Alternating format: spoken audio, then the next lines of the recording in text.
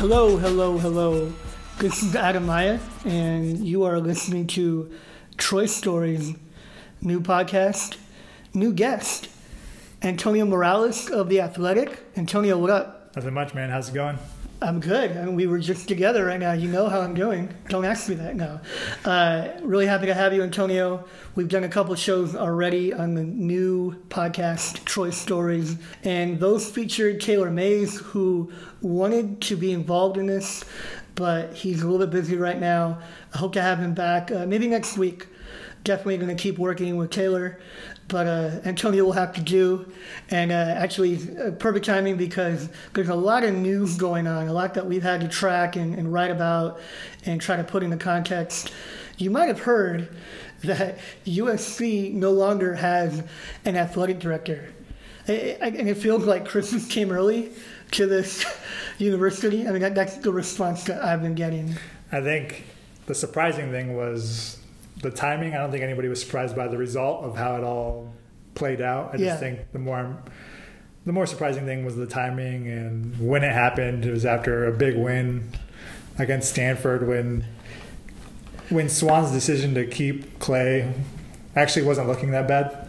Yeah, and sure, for a few hours. Yeah, like people kind of started tolerating it a little bit. Yeah. But obviously he resigned on Monday. Yeah, weird that he would resign after that big win. But I don't get it. Like we've all known, I think it was pretty much Yeah.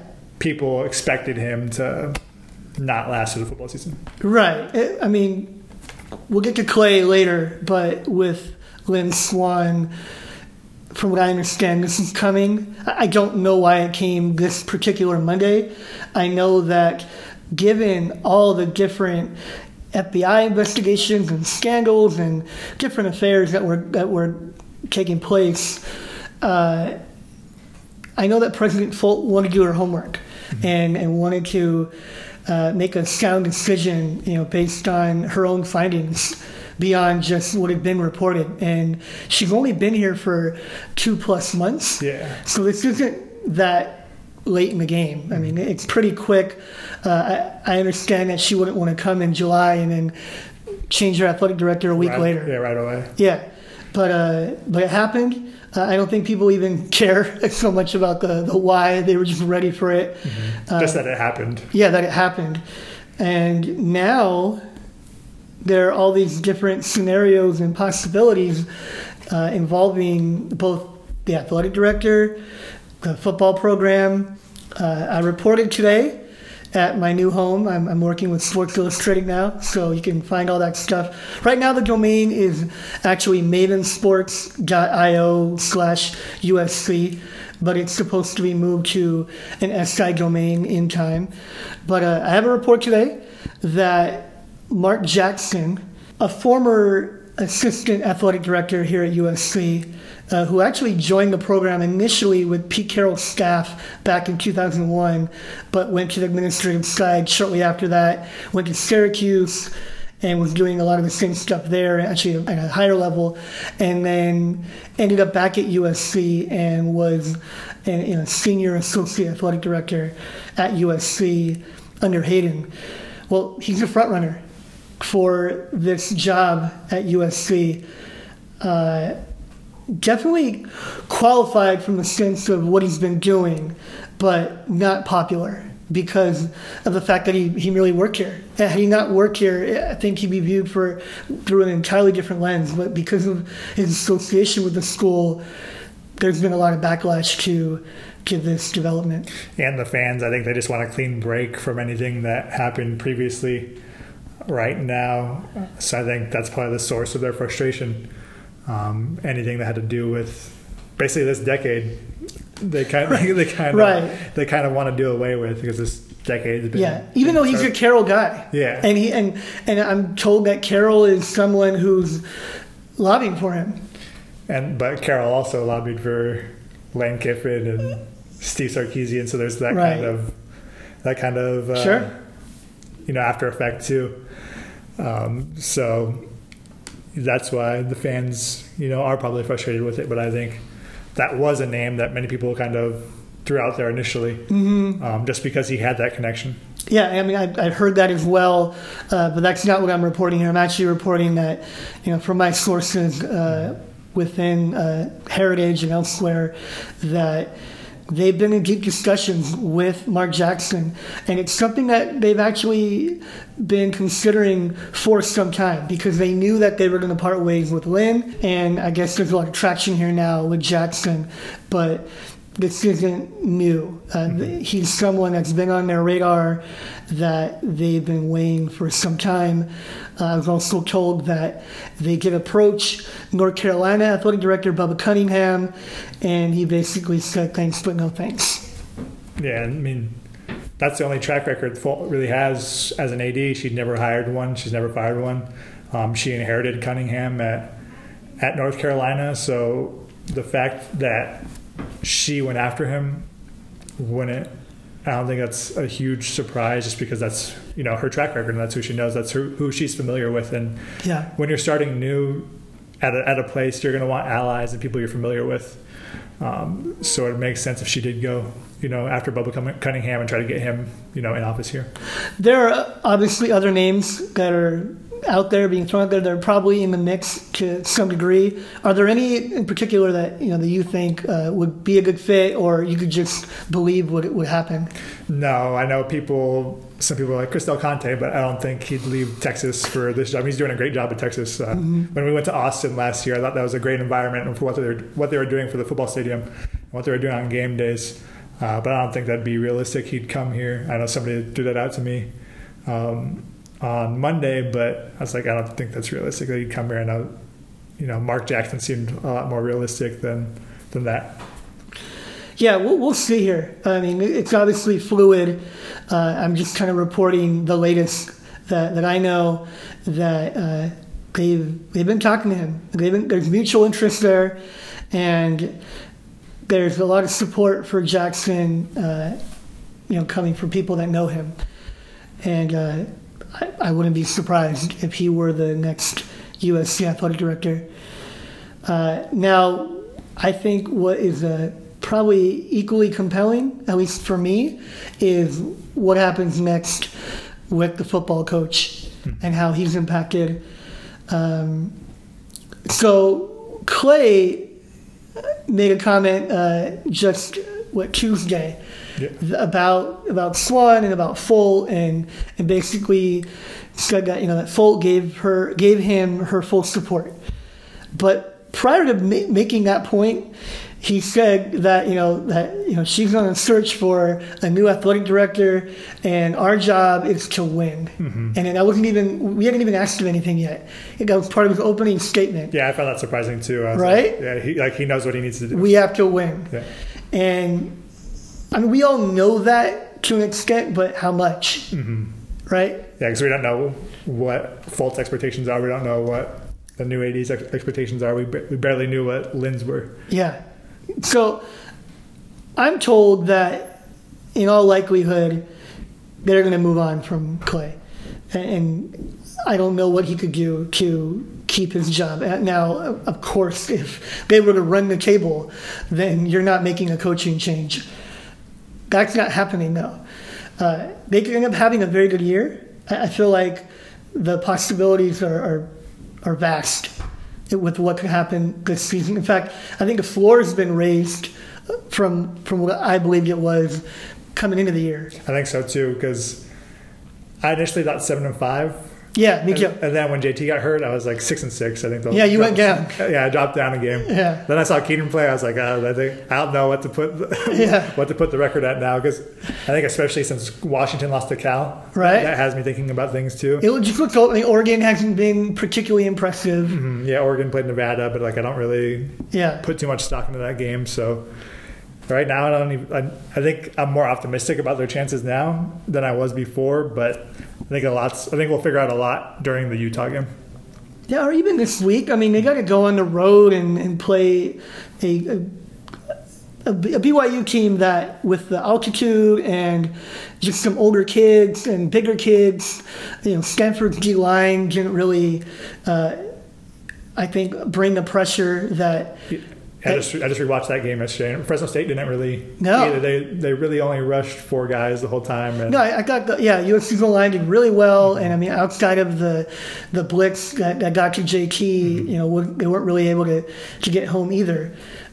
With BYU, that's definitely something that talking to the offense on Tuesday, they were very aware of, and they felt like that could be a bigger, better challenge.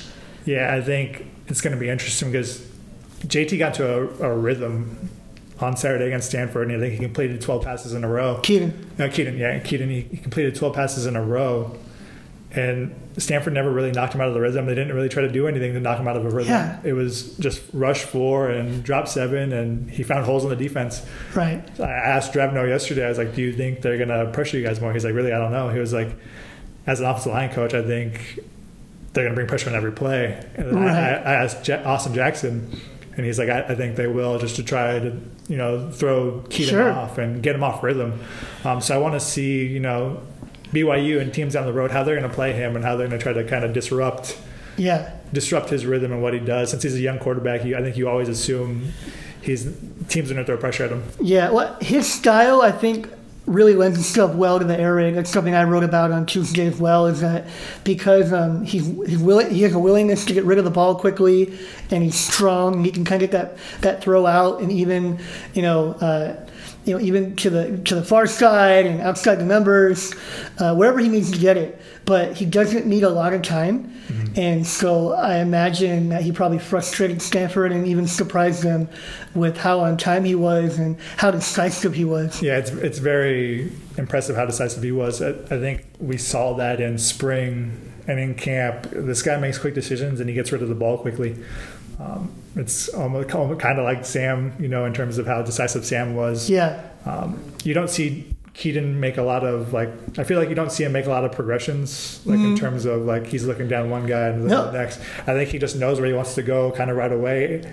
And even if he stares it down, it almost doesn't matter because his arm's so good. Yeah. And he's able to get rid of the ball quickly, and we saw that on Saturday, I feel like. Well, the touchdown to Amon-Ra was, according to Harold, the first read. Mm-hmm. I thought, okay, what about that one? That play, that had to be, the second or third read, right? Yeah. And he laughed no, that was for Amon-Ra. Then I watched a replay after talking to him, and I saw that's probably true. Yeah, because I know we can't see everything from that view, that TV view, but you don't see him moving his head a ton. It's just, here's where I want to go. Yeah. And I'm just going to get it out really fast, and the DB's not going to be able to get there in time. What they were doing so well is that they're mixing in the run, and they had hit him with a couple of short passes, one to Manir and then one to Devin Williams, who we definitely will talk about later. And also with 2 runs, and I believe that was the 5th play. Yeah. Or maybe 3 runs. Yeah, and they were all RPOs. Mm-hmm. But because Keaton is patient and really unselfish and not just looking to get his on every play, you can kind of hit him with the short stuff and then boom, get him downfield. Yeah, I talked to Kurt Warner for a story last month, and he was telling me about Keaton's really good with the intermediate stuff too. And you see him kind of take advantage of some of those areas. The sideline throw to Vaughn. Oh my gosh. Impressive. And the one to Pittman was 2 in the third quarter, going the other direction. But some of those throws, man, have been just ridiculous. It's like the Amon-Ra throw, the Vaughn throw on the sideline, the Pittman throw on the sideline. It's just it was an incredible display that he put on Saturday. Yeah, I think with this receiving core and his arm, if he has any amount of time, he's going to beat you.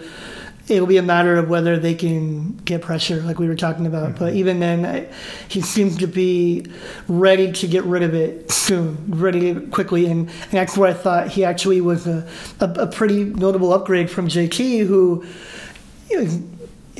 widely praised for being very smart, but very deliberate and really wants to kind of take his time, and he wants to figure things out pre-snap and then post-snap. And this offense is asking him to not work that way. Yeah, there was 2 things. One was, I know obviously the rush in high school is much different than it is on the collegiate level, but somebody I talked to who coached against Keaton last week, his name is Jason Mons, he's a coach in Arizona, And he's telling me, like Keaton's used to getting pressured because his high school team kind of sucked. So he was under duress all the time. It's not like he had like good players he was playing with. He was always under pressure. And JT probably wasn't very much. And then when I talked to Brian Ellis is like basically, JT admitted at USC when he was at Mater Dei, he could just kind of pick a player and throw them the ball. Yeah. He was like, the thing that intrigued me about Keaton is he was fighting for his life. Every play, every game was a battle. And he was like, and he wasn't playing with the best team. So when he did get to USC, he was going to have a Tyler Bonds, a Michael Pittman, and Amon-Ra St. Brown. And that was going to be an upgrade for him. Yeah. And so, Ellis kind of factored that in too. And that's why he was intrigued with Keaton. Yeah. No, I told you about a great story, kind of, looking into that origin of his recruitment, Keaton Slovis.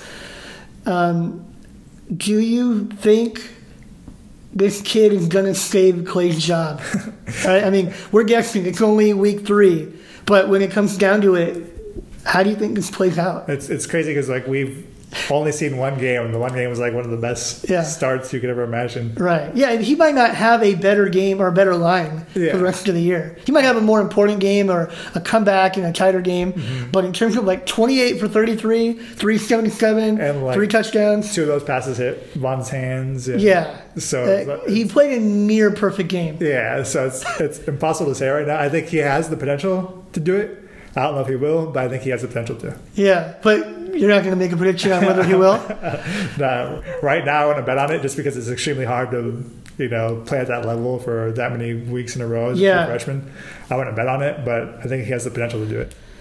Well, I mean, that's where we're all waiting and wondering is USC going to win enough games for Folt and the administration that is to keep Clay Helton. I figured that they'd have to, at minimum, win the division, which I thought would be really hard because I think Utah's the best team in the conference. Yeah, me too. USC could end up being the number 2 team in the Pac-12, but but not winning their division. Yeah. Right. And it happened a couple of years back where Colorado was not the best team in the Pac-12, but they won the South and they were 8-1, and USC was probably better than them. They had beaten Colorado, but didn't go to the conference title game. But I think right now, Clay probably has to win the division. And even though he could end up 9-3 without winning the division, I think that might not be enough. Yeah, that's why this Utah game on Friday is going to be so fascinating, just to see these two teams, and especially what happened last year where Utah just bludgeoned those guys. I mean, I was writing in a story for later this week just about how Utah concussed JT and they broke Matt Fink's ribs. Right. I mean, they really just physically put it on USC. And so I'm interested to see how that game goes next week. They're better this year. Yeah. They're a better team. Yeah, and so I think that'll be the kind of the true litmus test for where USC's offensive line is. And if USC wins that game, then I think all bets are kind of off. Right. With how high the ceiling goes. If they beat Utah, then I think there's a good chance that Clay can force USC's hand to keep him. Yeah. But I also feel like without winning that game, and maybe you drop at least one of the next 2 at Washington, at Notre Dame. Again, I'm being told that the decision is basically they're just prepared to move on. Is the way that I'll phrase it. We'll see. I have a hard time believing it. Even I have good sources, and yet even then I wonder how could they justify moving off Clay if this team ended up like 10-2. Yeah, there's just so much. But regardless of the division and the conference, just if they win 10 out of 12 games, even 9 out of 12. And you have a lot of young guys coming back. Yeah. I mean, if they were to have that kind of season, then the program's in a really good spot. But that might be more reason to just put the keys in someone else's hands that they think can direct it to where they believe it should go. Yeah, it's going to be interesting to watch. There's just so much season left to play out. And I think there's, 10 games left. And if they make a Pac-12 title game, 11. Yeah. It's going to be really interesting to see how it plays out. Obviously, they need to keep Keaton healthy. That'll be a big point of emphasis. And the offensive line needs to stay healthy. But I was talking to somebody earlier, and I think Graham Harrell kind of makes you feel more confident about this team's chances, just the way he's been calling plays so far. Absolutely. As opposed to last year with T. Martin, I don't think really anybody had faith in what he was doing. Yeah. I think Graham Harrell gives a kind of a swagger to this offense that everything's going to be all right. And when they're down 17-3 against Stanford, it showed. Yeah, I mean, to come back like that against a team that's kind of owns you of late, and really had. They could have buried USC, and credit the defense, credit Elijah Griffin for coming up really big on that drive in the red zone, for keeping it 17-3 and not 21-3. Because if it's 21-3, I would expect that USC would score and would be competitive, but I don't think they win that game. I don't. It's 3 scores, and they have to be like throwing in basically every play. Yeah. From there on forward, it's funny because they didn't throw a lot. Considering how much they threw against Fresno State in the first half. Yeah. They didn't throw a ton, in this game. They had better balance. Yeah. And Keaton still put up those numbers. But 33 attempts, JK had 34 in the first half versus Fresno State. And that's what I'm kind of interested in seeing too. Now that he's proven he's capable of handling it, are they going to pick up the pace? They're going to ramp it up even more. Yeah, because they only ran 61 plays against Stanford, and Stanford ran clock. Yeah, and they ran 50 in the first half against Fresno State. Yeah. So it's going to be interesting to see if they kind of ramp it up now, if they pick up the pace now that Keaton has proven he can do it in a game. Yeah. The other thing that I'm really mindful of, that I'm going to be covering more this week, is they're coming off a really big win versus Stanford, and they have a really big game around the corner with Utah, and of course Washington and Notre Dame kind of hover over that as well. This is a double trap game. And it's a young team. It's just an ultimate trap game. I mean, it would already be one just coming off of Stanford and winning in that fashion. And we've seen that in the past from USC, where it can be a bit emotional to beat Stanford in this decade. But to have Utah lurking and knowing that, like, just all the different things that we've already kind of covered, and what that game means, it's division, it's conference, it's season, and it's a short week too. Utah, this game is non-conference. On the road. It's the last game before everything starts. Every game starts really mattering. Yeah, because Washington will matter. It's so easy to just be overconfident or to overlook BYU. And they have the talent edge. Yeah, right. And yet, like Clay mentioned, it's the first thing that we talked about on Sunday, and we need to be a mature team. And the last thing that he wants and what he's trying to prepare for is them avoiding that trap game. Yeah, let down. But I don't know. I think that, I guess what I'm going to say is I would expect this game to be actually closer than Stanford. I don't know if that's even a hot take. I know that they beat Stanford by 25. Right. But that was the final. And I mean, early on they were down by 14. I just think that I'd be really impressed if they were to come out in the first quarter and just start rolling on BYU. Yeah. I think it might be a little bit... Utah didn't even roll over BYU right away. No. So I think it'll be like a 7 to 10 point game. I think it'll be competitive. I think it'll be close. Yeah. Maybe they score a touchdown late to pull away. Yeah. I think they'll win, but it's going to be... I want to see how Keaton handles the road, how the offensive line handles that environment, because communication is going to be key. Yeah, that's a big deal, that communication, which has been really good by all accounts, but it's so different the moment you go on the road, and I think this game could get kind of loud. And it's Brett Nealon, too, who's making his first start on the road as a sophomore, and he's the guy who kind of runs everything for that offensive line. And it's a bunch of guys who are playing together. It's only their third game starting together. So it's going to be interesting to see that element of it. Yeah. I think the O-line is definitely an X factor, if not the X factor. I think even more than Keaton for me. Is how do they play? If they play well, then I think Keaton will play well. It just unlocks everything for the offense if they play well. It gives Keaton time and gives Vavae Malepeai running lanes, gives Stephen Carr running lanes. I think. Marquise Stepp, perhaps. Who knows? I think it just unlocks. He's not in the portal yet. I think it just unlocks the potential for the offense if they do play well, and that's why we've seen them play well this past 2 weeks because the offensive line's done really well. Yeah. Well, if they start out 3-0, then we could see real momentum, I think, for Clay. Mm-hmm. Maybe it probably require Utah. I guess for the fan base to get behind him, it will require more than BYU. But if he can stack wins, then I feel like it's almost like a showdown between like this football team and the administration in a weird way. Where they're aware of the fact that Clay is coaching for his job. Where last year, I don't think they were totally dialed into that. I remember asking about it in November, and some of the players were really confused by it and looked at me like, "What are you talking about?" And I'm like, "Okay, well, there's a chance here that your head coach will not be your head coach by the end of the month." And I do think that he'd probably gotten as close as he could to losing his job without losing it. But now this season, I feel like with Keaton and what happened the other night, I think he changed the complexion of the entire year. Yeah, I think the outlook and the optimism definitely changed for this season. Like you said, I think it raises the ceiling or the floor for this team just because we haven't seen.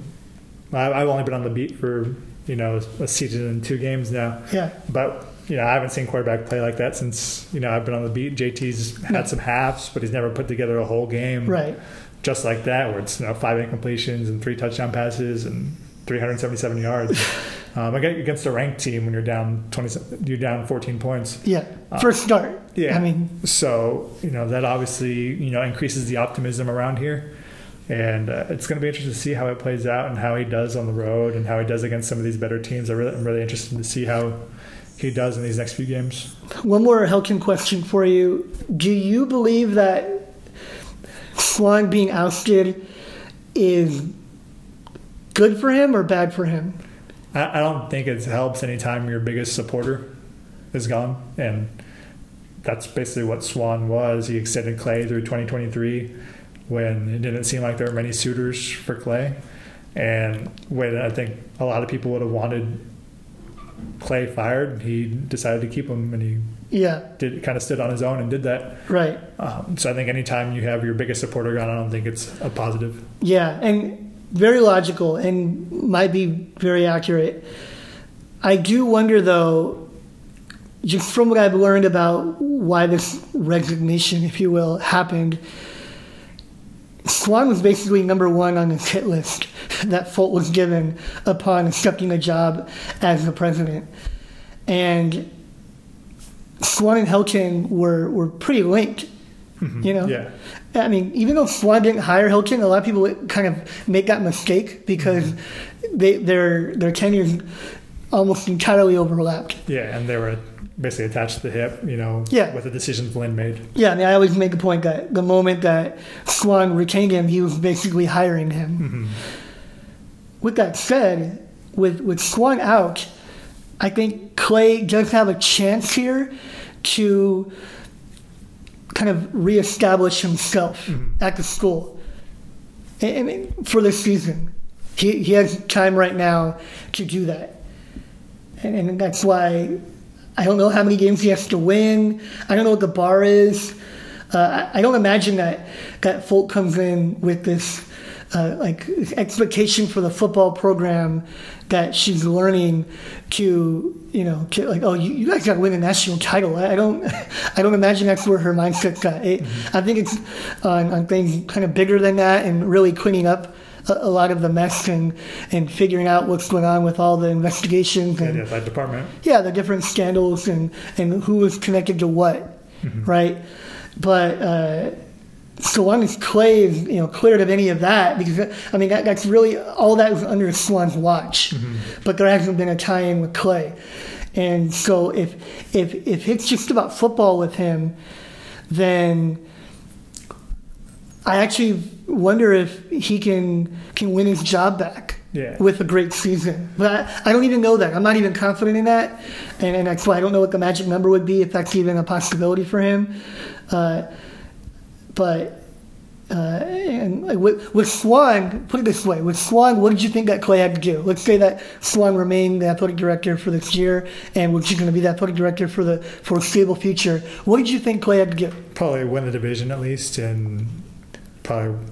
I thought he had to win the conference. Yeah, win the division or win the conference, one of those two. Yeah, I mean, maybe the minimum was the division, but we talked to him at the Coliseum unveiling. Yeah, and he said win. And we expect to win the conference, which, I mean, I realize that USC should be positioned to compete for it every year. Yeah. But that's really not where they were entering the season. Yeah, they're by everybody's picks, and we both voted, and everybody else voted. Utah. Utah was the preseason pick to win the conference and the division. Like a near unanimous. Yeah. So, and they're in their division. I think that's a lot of the USC fans too. There's this divide between expectations and then reality. Right. And everybody wants to compete for a national title every year. Like Alabama and Clemson are the only ones that are doing that. Yeah, but even that group of those that really expect a lot. One guy I talked to did not expect them to win the conference in 2019. Mm-hmm. They might be feeling different right now, but that wasn't the feeling just a month ago. But if Swan was it, I thought Swan was probably expecting that. Mm-hmm. That's the way he came off. That's what he communicated. And I actually believed that he was going to hold Clay to that. I felt like if Clay did not win the Pac-12, he was going to make a change. Now with Folt, I don't know. What if they're a fun team? What if they're a good team? Attendance seems to be back on the rise again. Yeah. After last week, and they win 9 games, they go 9-3, and recruiting picks back up or something, and then it's a tougher decision to make. Yeah. So I actually feel like, and I don't know. I feel like there's a world in which this might have been a good thing for Clay. Mm-hmm. To just kind of be separated from the stench of Swan. Yeah, and the general perception of incompetence that Swan, that many people have of Swan. Right. It's good to kind of be away from that. You kind of got rid of that with Hayden, but then Swan kind of, the perception got even worse. So now that that's gone, I can see how that does benefit Clay. Yeah. Okay. Speaking of potential movement, we talked about Keaton and what happened there. I'm going to put it out there. I don't think he's losing his job.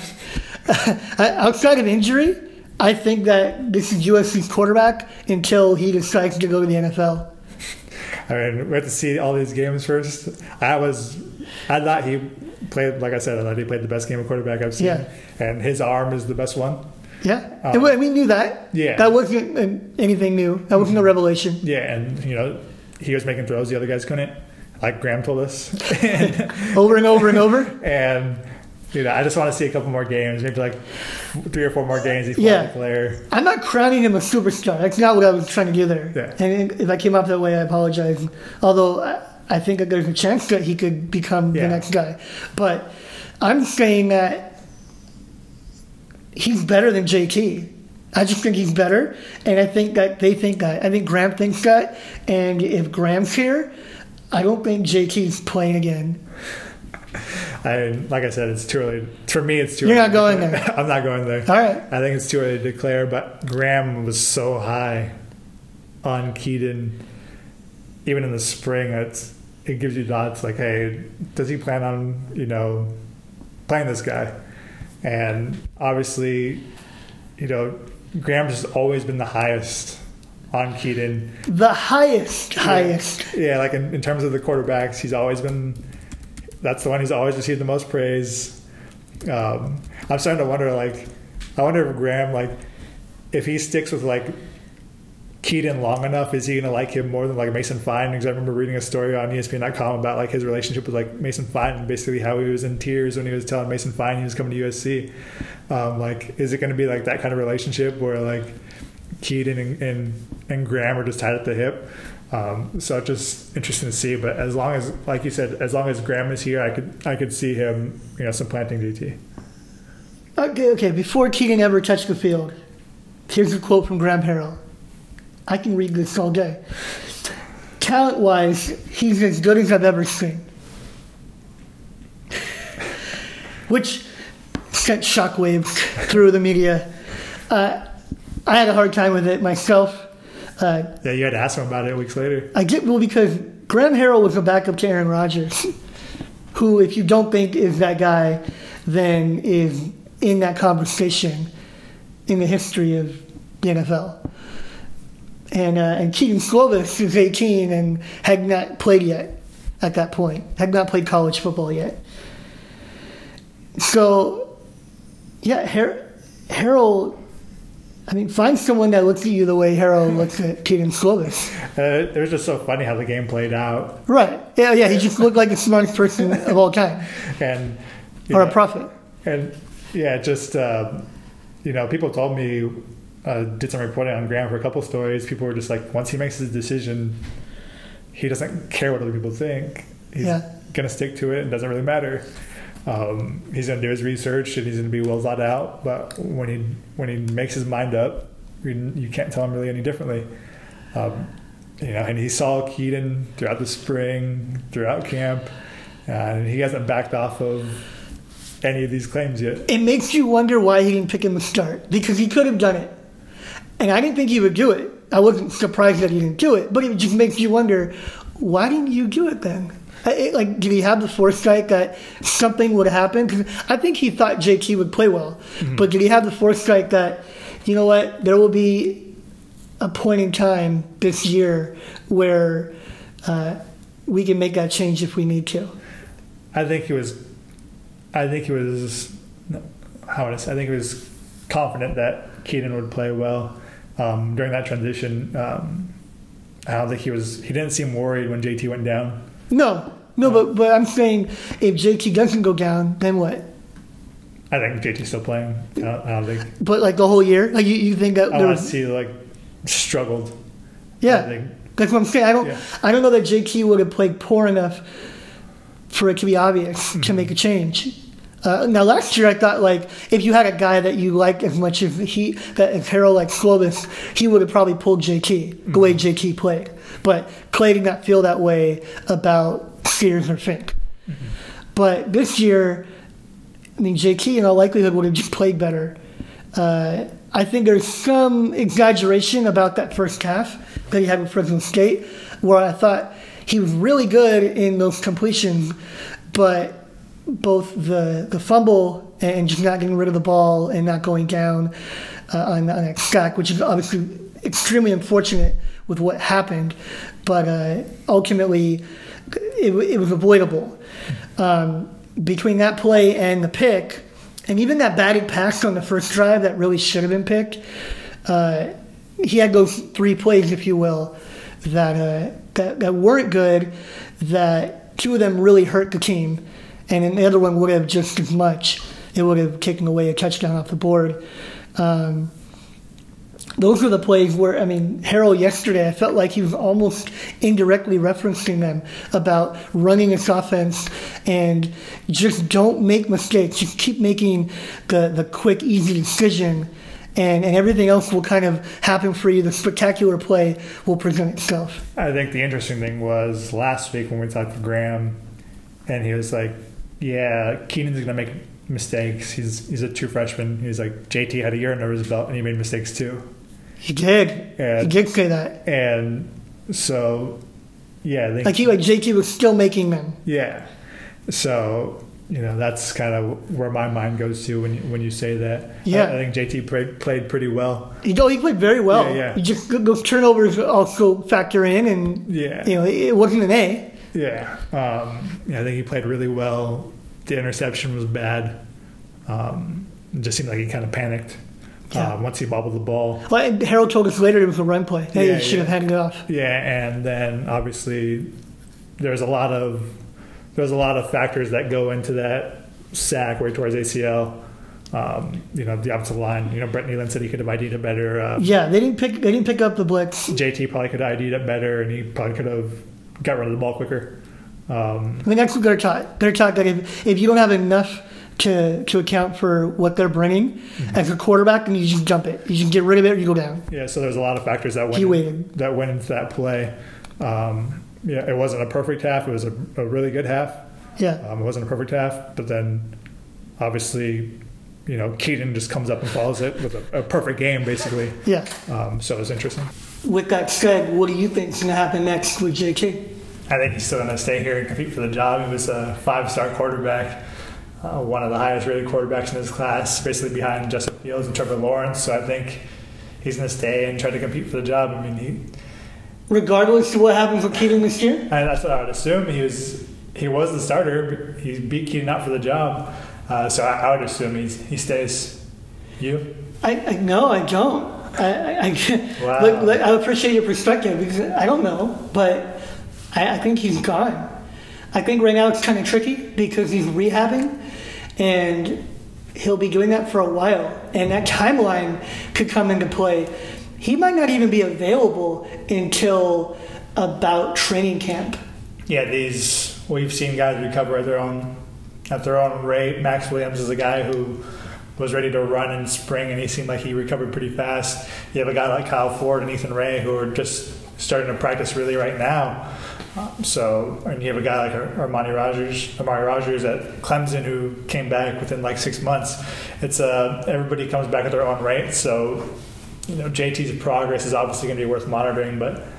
And he won the job. He's won it 2 years in a row. I would assume he'd stay, but. Well, here's the problem. If he were not ready to go in training camp, I mean, he has to compete for the job. That obviously puts him. Then he's pouring into the season, and Keaton's your starter, and I just feel like that could really work against him, and that could make it hard for him, where he might have to make a decision before he's able to even test himself. Yeah, missing spring's already going to put him, behind. Yeah. But we'll see how Keaton plays before making any declarations. Sure. Yeah, I'm not crowning him as a legend, but I am calling him the starting quarterback. And I think that it'll probably only take maybe a couple more big games where JT would probably privately make up his mind about what he's going to do. If Keaton were to have a few more games like that, then I definitely think that he'll probably move forward with his career. Now maybe he'd be delayed a bit by like whoever's working with him on the rehab and all that. I realize that also could keep him local for a while, but no, I think that I guess that's what I'm expecting to happen. I'm expecting that this is the Keaton Slovis era. Yeah, like I said, we have to see how he plays these next couple of weeks before. You don't think he's going to rip it? I think he's going to do well, but I mean, that's not a guarantee he will do well. So yeah. But do you think he'll play at a high level? Yeah, I do. Right, like more often than not, he's going to have a bad game. He'll have a couple. He'll make mistakes here and there and stuff like that, but he has a good receiving core. The offensive line's been playing well, so it's setting up for him to do well. I believe he'll do well. He has a good supporting cast around him. Yeah. This system is really helpful. So there's a lot of positives going in Keaton's direction. That a lot of forces that are out there to kind of help him. And he has a great arm, and he's a great decision maker. So there's a lot of things going for him. Yeah, he turned the ball over a lot in spring practice, which always stuck out to me. I kind of filed that away. And then he did have a couple more in training camp. Not a lot, but he had a couple more. Yeah. And Harrell addressed that and why that happened and why that hasn't happened yet in a game. It's going to happen. He's going to throw his picks. Yeah. But his game doesn't, I would be surprised if he threw a lot of them. Yeah. And like we talked about, I think, before the game on Saturday, his picks are more just missed throws. Yeah, he misses. Yeah. He does misfire. Yeah. More than he tries to force throws. Yeah, it's more missed throws than, what would you say, like bad decisions. It's not, forcing. I think one of the only throws he forced on Saturday was that one to Bonds. There was like a short little hitch. That's what I thought. And then I actually went back and looked at that again, and our vantage point was not good. Yeah. It was going away from us. But when I looked at it again, actually, I wrote about this. He threw it to the outside shoulder, and he threw it in a spot where, he threw a laser, and the DB would not have been able to pick that off. Now, when it happened in real time, it looked like that should have been a pick six. Yeah. But actually, no. Maybe the DB could have gotten like a finger on it or poked it away, but it wasn't going to get picked off. He actually put it in a spot where Vaughns could get it, or it would go incomplete. Yeah, well, then in that case, he didn't really force much. Right. And that's what we've seen in spring, we've seen in camp. And he hasn't done it yet, so there's no reason to believe he will. Yeah, it hasn't been his nature to do it. Now let's see if it's maybe a different, more hostile environment. Yeah, better team. Maybe late in the game. Yeah. He hasn't been pressured that way. He hasn't dealt with a lot of pressure. The first game, you asked Harold what was the difference between game 1 and game 2, and Harold was like, oh, they were the same to me. I'm like, they were not the same. Yeah. They were really nothing the same in my mind. His timing was way better in the second game. Yeah, much sharper. He didn't hold on to the ball as long. Just the poise was a little bit like, I know he showed some poise in the Fresno State game, but nothing like he showed. Yeah. There's nothing that happened in the Fresno State game that could have foreshadowed No. what we were going to see Saturday. Except for Harold. But I brought up that first game only because in that situation they played not to lose. It was very run heavy. Nearly every pass that he threw outside of the long completion and the long interception were very short. He was averaging literally, I think, 2.2 yards an attempt, other than the long completion. And he wasn't having to win the game for them. Yeah, they called when he entered the game, they called 3 straight run plays.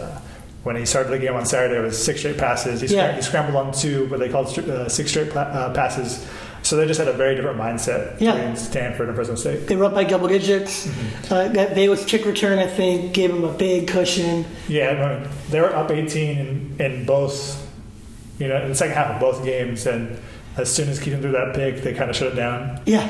And then this past week, they're just like, we're keeping our foot on the gas pedal. Yeah. We're going to stay throwing. And they went up by 25. Which was surprising. Yeah. I was impressed that they would keep going with him and that he just sustained it for an entire game. Again, 20-33. But he'll have a different game. He'll have a different game where he's maybe closer to 50%. And maybe there's a turnover or 2 and it's a tight game. Yeah, like it could be something we saw in the scrimmages when he was playing in the Coliseum or on the practice field, to where maybe it's a performance like that. We don't know. We'll see. Yeah, we still have a lot to learn about him. But I do believe that he will play really well more often than not. And I think he's going to play so well, or well enough, I should say, that it will encourage JT to transfer. That's just what I think is going to happen here. I think that it's, again, barring injury, it's probably a new era. Keaton's season. We'll see. But yeah, you don't have to go there with me. I'm cool going on my own there. JT, they put a lot into JT this past year and a half. And if it is Clay still here next year, then it's going to be, he's invested a lot into JT. So that's the funny part. Who's here? Yeah. All these dominoes can sway in different directions right now, and the way Keaton plays will affect Clay. It affects Harold. If JT. If Keaton has a great season, what if it's going to make Graham more attractive somewhere? Yeah. So there's so much that goes into it. And it also affects your boy, Bryce Young. Yeah, my guy. All right, give me your prediction on that one. USC quarterback commit. Is he going to be here in 2020? I don't know. Like I said, I'm not going to do anything. I'm not going to say anything decorative on Bryce. But obviously, it changes the dynamic because streaks are talking. Because Keaton will have 3 years left after this, and JT will. JT, if he's here, will have 3 years after this. So that just changes the timeline. When JT went down, that changed the timeline for the entire program. So we'll see really how that kind of affects Bryce. Obviously, he's been committed for so long. Yeah, you talked to him a lot. Have you heard anything? I know Alabama's still pursuing him. Yeah. Sark is making a big push. I know they haven't really And who's their quarterback in 2020? And that's going to be open. Right. So, it'll be. Come on, Antonio. you can connect some dots here. It'll be interesting. I mean, that's a. You don't have to report anything, but you can connect a dot or two. That'd be an open job in 2020. So I tell you what job's not open. USC. So we'll see, man. Here's the thing. I've talked to him too. Great kid. Really like him. And I think he's really good. And I think he would be. And he's been really solid on USC for over a year. But I think I could foresee him crushing it with Graham Harrell. Mm-hmm. Right? Yeah. I can envision that being like a beautiful marriage. And I know that he really would like to come here. I know that he wanted to come here for a long time. It goes way beyond an offense or a staff. Mm-hmm. It's the whole thing. The whole network, the whole university. He'd like to be here in LA. With all that said, I don't think he's coming either. Yeah, we'll see. We'll see. Yeah, no, but I'm telling you, just what I'm hearing, there's a lot of dialogue with Alabama right now. It's been ramped up. I think he had tried to quell it at one point previously, where he wasn't interested and was pretty set on coming to USC. And I believe that's changed. And some will tell you that he's already telling Alabama, to expect him. I don't know, but I don't expect him to come to USC. Recruiting is strange, so we'll see. I mean, nothing in recruiting surprises me, especially with the way Keaton played and the way it just changes the whole timeline. That is something I could foresee happening, but we'll see what happens. Yeah, we will. All right. Another thing that we're watching right now, very fresh news. Devin Williams, we mentioned him earlier, entered the transfer portal. And at USC, that doesn't mean that it's over. Yeah. Right? Clay's had some good luck with the transfer portal.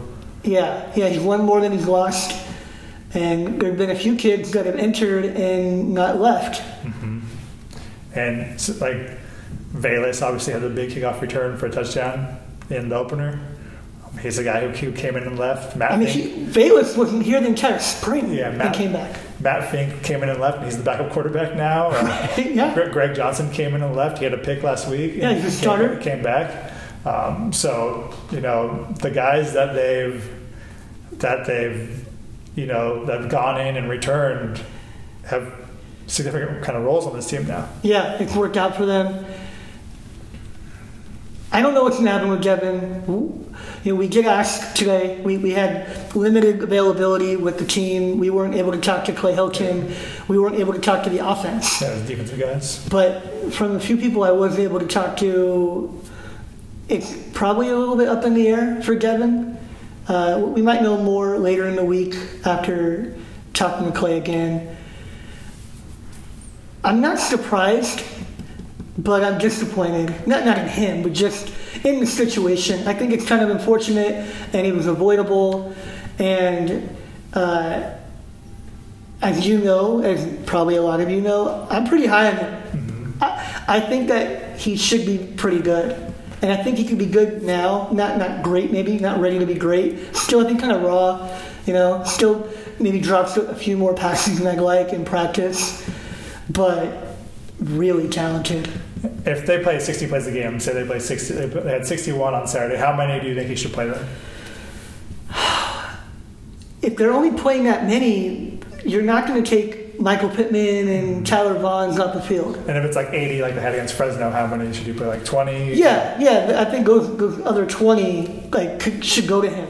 And they didn't. He was a healthy scratch in game one. I think this is where this really arose because we heard all training camp that they were going to rotate and they were going to be so fast and they were going to be worn out themselves that they would need a breather and they were going to run 8 receivers. And this is something that came from them. Yeah. I remember asking the question to Clay, how many do you envision using?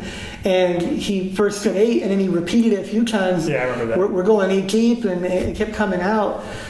We didn't hear that from Harrell. Yeah, I heard it. But we did hear it from Clay. Which I guess that should have been a yellow flag. I think Harrell just mentioned, hey, we need as many as we can. I think that's basically what he said. Yeah. At some point. Right. But it was understood, at least, and I think even within the team, that they were going to really cycle through those guys. Mm-hmm. And they did a little bit more. Devin played versus Stanford. Yeah. Lemire McClain, who we both like, who we think can probably contribute now, played a little bit. Drake played quite a bit and did well. They was actually even playing a whole lot of receiver. Yeah. He's kind of been, just strictly. He's a return specialist, and he's really good at that. Yeah. I think he played a little bit against Fresno State, but I don't remember seeing him much against Stanford. No, but they're leaning heavily on who you think they would: Michael Pittman, Charlie Wong, Amon-Ra St. Brown. I get it; those guys are better right now than Devin. Devin, though, isn't just potential. Like Devin is ripe, I think, to make plays. Even the play that he had a nice play where he caught a short little pass. He was on that drive where Keaton ended up connecting with Amon-Ra for the long touchdown. But Devin takes, I think, a little curl and then spins around, turning like a 3-yard pass into an 11-yard play. Yeah. He's got some after-the-catch ability. Really good size and speed combo that you don't even have on this roster. There's not really a guy that can do the things that he does. He has a unique skill set. Yeah, it was. Yeah, like you said, the nice blend of size and speed. I mean, we saw it in spring. We saw it in camp. I think in the scrimmage, he had a big second scrimmage at the Coliseum. Yeah. That the fans were at. The talent's there. He wasn't the most consistent player in terms of doing it play in and play out. There's a spectacular catch followed by an easy drop. Right. So the focus wasn't there at all times. Obviously, I think it's a loss. I think he's a talented player for USC. But I think if there's the one room where they could weather that, it's that one. Yeah, I don't think this cripples them in 2019. I think it maybe would hurt them in 2020. Mm-hmm. And that's where I think he probably still had a great opportunity to play more. But it wasn't a slam dunk. I think that's what's become apparent, and I think he saw that moving forward, I don't know if I'm in their plans. And I'm not defending his decision. It does seem a bit impulsive, but I think he did look at that realistically. That maybe they like Drake better already. Yeah. And I'm gonna have a hard time getting past him. And Lemire McClain is another guy who was really impressive in training camp before going down. Yeah, he was having probably better than Devin, better than Drake, better than most of the players on the team in training camp. Yeah, he was having one of the most impressive training camps of any player on the team. Yeah, before he got banged up a little bit, and that's what I was thinking about. We watched the game again last night, and I was like, Lemire had 2 catches. Drake had 3. Yeah. Devin only had 1. I was like, at some point, one of these guys is going to kind of fall off a little bit in terms of the catches. Especially when you have Kyle coming back next year. Like, he'll be fully healthy next year, Kyle Ford. Yeah. Bru McCoy will be back next year, and then it's going to be a really crowded room, and not everybody's going to get the ball. And it's crowded now. Yeah. So, did you think that they've misused him? No, because they have. I think they could have played him a little bit more. Obviously, like we talked about against Fresno, he should have played in that game. But I think Graham Harrell even said that himself. We should have got those guys in there. Yeah. Well, so something that I really thought about after that game was, if you're not going to play him in that game, then when are you going to play him? Yeah, because that's going to be like one of the easiest games you're going to play. Yeah. Even though it wasn't easy. In terms of winnable, that's the one that everybody is like. That's a safe game. Yeah. You had a lot of plays. Mm-hmm. You didn't play him. Yeah. And so it doesn't mean that he won't play at all. He did play a little bit with Stanford, but I feel like he probably was not going to play a lot for the remainder of the year, barring a couple injuries. Yeah, because the games are only going to get tougher from here on out. It'll lighten up in the back half of the schedule, but still, this immediate stretch there probably wasn't going to be a ton of opportunities, and considering those guys seem to kind of mandate their reps, I'm sure Pittman and Vaughns will want to stay on the field in these important games. Yeah, well, that's something that we learned recently, where basically the receivers have the autonomy to ask for their sub or not. And Michael Pittman is in a contract year. Tyler Vaughn's is probably approaching it like a contract year, where he wants to go at the end of the year, have a big year and go. Neither one of them are going to come off the field. Yeah. You're going to have to take them off the field. It seems like maybe the coaches kind of took control of that a little bit on Saturday, because the second series was like right. It was a whole brand new group of guys. A whole new group of guys. But yeah, I mean, those guys are kind of Pittman and Bonds. If it's up to them, I'm sure they're not going to come off themselves. So yeah, and if they're not, and we don't know yet, but if they're not running as many plays as we thought, that might vary from game to game. I mean, Stanford was definitely trying to control the clock. Yeah, they felt like that was their way to shorten the game, to win the game would be to shorten it. It didn't work out, but I understand that strategy. Not everyone can do that. So 61 plays, you said, that's probably on the low end. I doubt there'll be many games that would be lower than that, but, Yeah, Stanford had like 1 7-minute drive in the second half that took up a lot of the clock, and then USC had like a 3-and-out right after, so Stanford had to control the ball for the majority of the third quarter. Yeah. I think, like I said earlier, now that Keaton's shown he could handle the situation, I think it would make sense if they ramped it up a little bit more.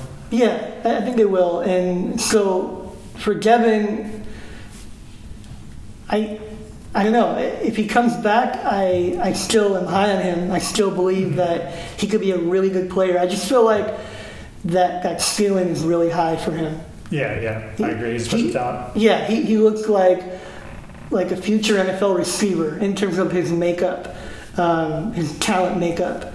But I would concur as well that on the practice field, he left something to be desired. Yeah, no doubt. Like I said, there's these great catches, and then there's kind of inexplicable drops that you would see. I think it was kind of hard to gauge him in the spring just because the DB numbers were so low. Yeah. And like he was going against walk-ons and guys who were never going to play in the spring. So it's kind of hard to gauge how much he really improved. Yeah, I mean, he dominated at points, and then he was kind of quiet too. Yeah. It seemed like he started off really hot, and then I don't know if it seemed like this in camp, but it seemed like in spring he started off hot, then kind of tailed off a little bit. Yeah. And it might have happened a little similar in camp too. Yeah, he reminds me a bit of Vaughns in the way where I do feel like he'll make the plays that you wouldn't expect, but then kind of doesn't make enough of the routine ones. Yeah. I mean, Vaughns is better, but Vaughns has that issue as well in games and even in practice. And so I didn't feel like he was far behind. I get that the other guys are established, but I did feel like he should have been given more of a look. I think that's something that we've seen here in this program. This predates Graham Harrell, and it's really been throughout Clay's tenure where there have been players who you just didn't know enough about, right? It wasn't that you knew that they were good and they weren't getting a fair shot, or that you knew that they weren't good and they shouldn't play. It was more that you didn't have probably enough intel on them. Yeah, enough data. Yeah, enough data. I mean, look at, I gotta say it, Wole Betiku, who I did not suspect would be doing this, but leading the nation in sacks, and I think it's 5.5, which is more than all but one player last year on USC. Only Porter Gustin had more than that for the whole year. Who have they played though? But it doesn't matter. He's played 2 games at Illinois, and he has 5.5 sacks. Okay. And he probably played like 40 snaps his entire USC career. Yeah, I mean, that's something you could obviously, play those guys more, get more evidence. Yeah, I'm not saying that you make them a starter and you play them full time, but you got to play them. Yeah. You got to get them in there and get them work in and figure out what you have, find out what you have. Mm-hmm. That's been my contention all along. Yeah, no, you said the same thing with Jack. I did. Yeah, I thought it would have been valuable last November. We don't have to get into all that again. We've done that. But you've been consistent with your belief. Yeah. I try to be. And so I don't really want to talk about so much about the Illinois kids who are doing well. And I'm happy for them. I realize the receivers, that was very different, and they were at the bottom there. But can you foresee another individual on this team right now ending up in the portal in the very near future?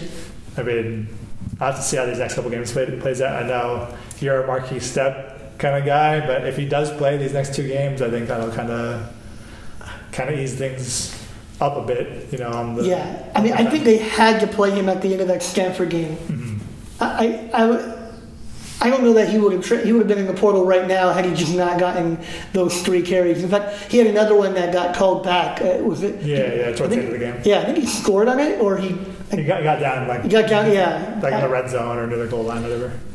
He has to play. I don't know if you agree with me on this one. I feel like you have to use him.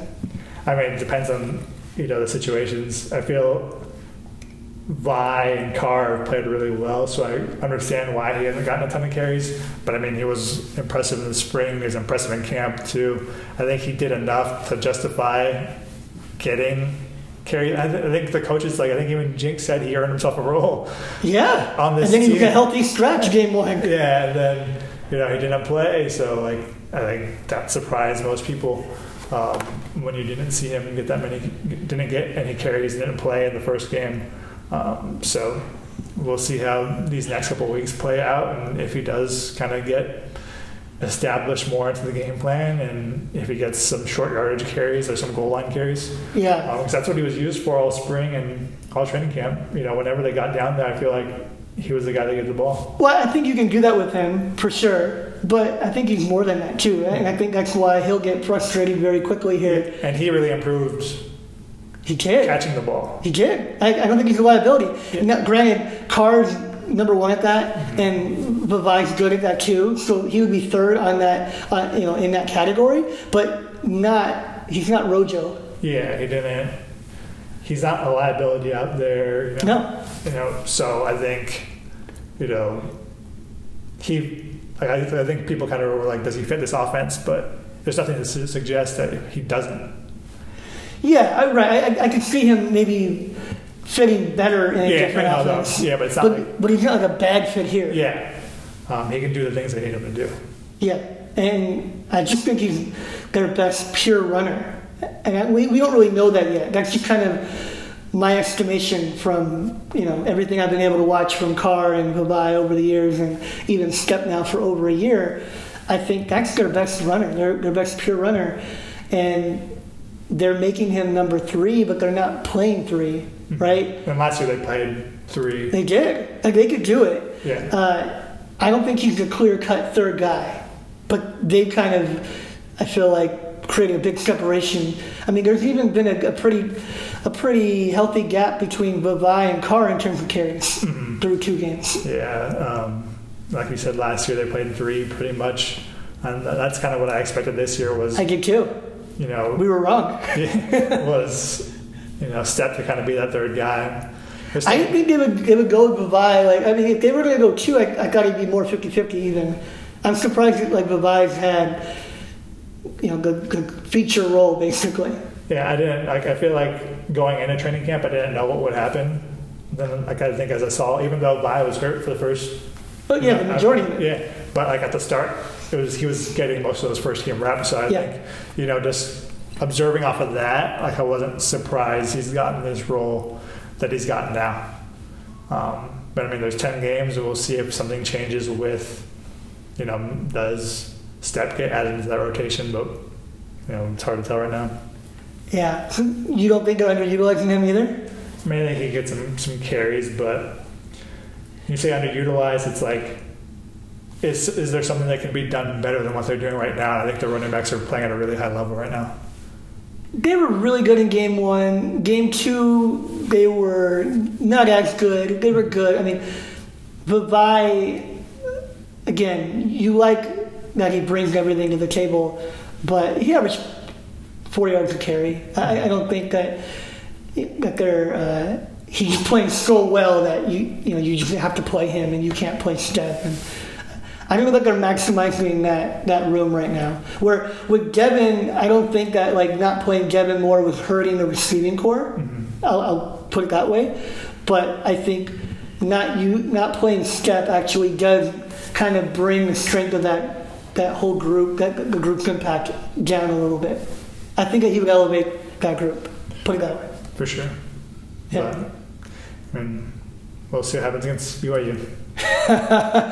Yeah, we were talking right now after practice, during the end of practice about this game, and a final point that I wanted to mention, not to freak people out, but I just remember that Boston College game a few years back where they came off the big win versus Stanford, and they were propelled to a top 10 team that week. I think they went up to number 9 after beating Stanford, and then they go on the road and they play Boston College, and they were in for a rude awakening, and it kind of showed you what they would be that year. And I'm not trying to draw every parallel to that game, but it just does feel a little bit similar, where this team came in with not the highest expectations, and then they dominated Stanford in this game. They didn't do that 5 years ago, but they dominate them, and now they're ranked.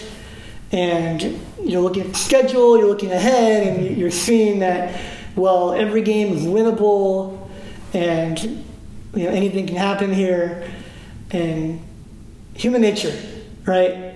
To feel good about what you've done, and to build confidence off of what you've done. And I guess we'll find out if Clay really has a good handle on the team. Yeah. Because I know Clay is acutely aware of these things, and he was there for Boston College and a lot of other scenarios where maybe they overlooked the team. And I never really felt like throughout his tenure that was a common thread. I thought that happened a lot with Sark, but I didn't think that really happened a lot with Clay, where they were just blatantly overlooking opponents. Yeah, I think Sark even had some inexplicable losses at Washington while he was there. I feel like that was kind of a common thread with his teams.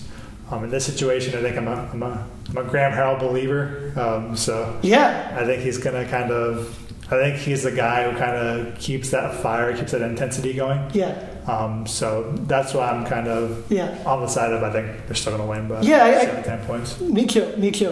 And go back to last year, it wasn't like they overlooked Stanford or Texas or Utah. Better than them. Yeah, or Utah. Arizona State, they had to change the quarterback and everything that came with that. So they didn't. I don't think they overlooked them. And then even Cal. There's just mistakes that they just. Yeah. They were outplayed, they're outcoached. Yeah. It wasn't necessarily looking over, those opponents. Even UCLA, they kind of came out fine. It was just a matter of, they made too many mistakes last year. They weren't a consistent team. Yeah.